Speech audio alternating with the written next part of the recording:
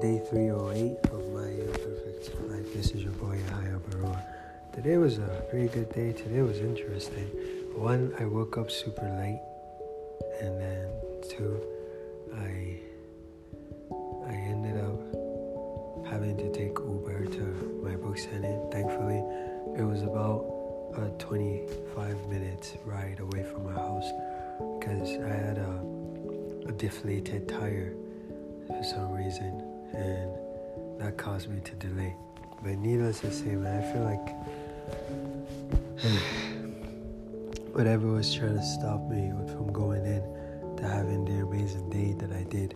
I met so many people, man, so many people, and I sold so many books. I met so many people who really needed to meet me, and I met the people that I also really needed to meet.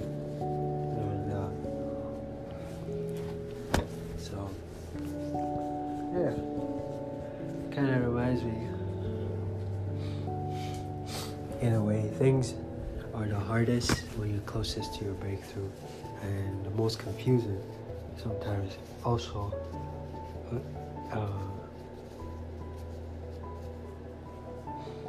when you're closest to your breakthrough.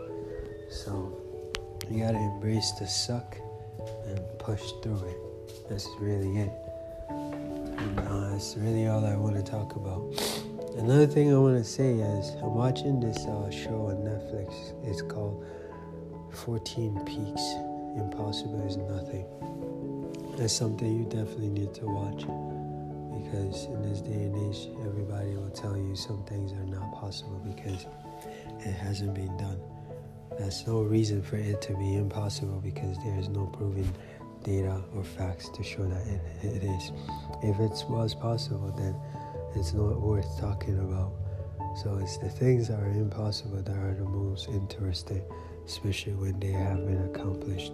This guy is climbing 14 of the highest peaks, over 8,000 meters, mountains over 8,000 meters, in only 7 months, I think it is. Another gentleman took 16 years to do it. Obviously, different people, different paths, but it's incredible that he is able to, watching it, so he's been able to climb a lot of them confidently. Obviously, he was afraid, but confidently in his approach. And his project is called Project Possible. The act of naming the project Possible means he's confident in its completion. It is in his and his team's ability to complete it. And I respect that a lot, man. You know, me making a podcast every single day is nothing compared to what he has been able to accomplish. But in a way, this is the same thing. You know, going back to what I was saying, just deciding to do something and believing you could do it. You know, like he said, Project Possible. He's already decided to do it. It's just a matter of him doing it successfully, and that's it. By just carrying it out. So all he needed to do was just go do it, and he did that. And all the haters and critics just were silenced forever. They can't say anything. What is there to say? Their best revenge is success.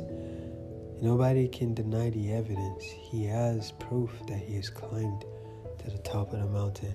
He was in the military special forces, and the Gurkha were the most elite fighting forces in the world, which I respect tremendously. And yeah, I'm grateful, man. I'm really, really grateful for this guy, Nim. I forget how to say the full name, but his Nim, N-I-M is his name. If by some chance you decide to listen to this random guy's podcast, this is dedicated to you, man. God bless you. Keep on rising. Thank you for inspiring me and a multitude of individuals, and for showing us that all things are possible. God bless you all. Thanks for listening. I'm going to continue to eat my food because I need to finish this documentary and then go to bed. God bless you, and may all of your dreams come true. Miracles happen to those who believe in them. Never put a limit on what God can do for you and what you can do for yourself. You matter.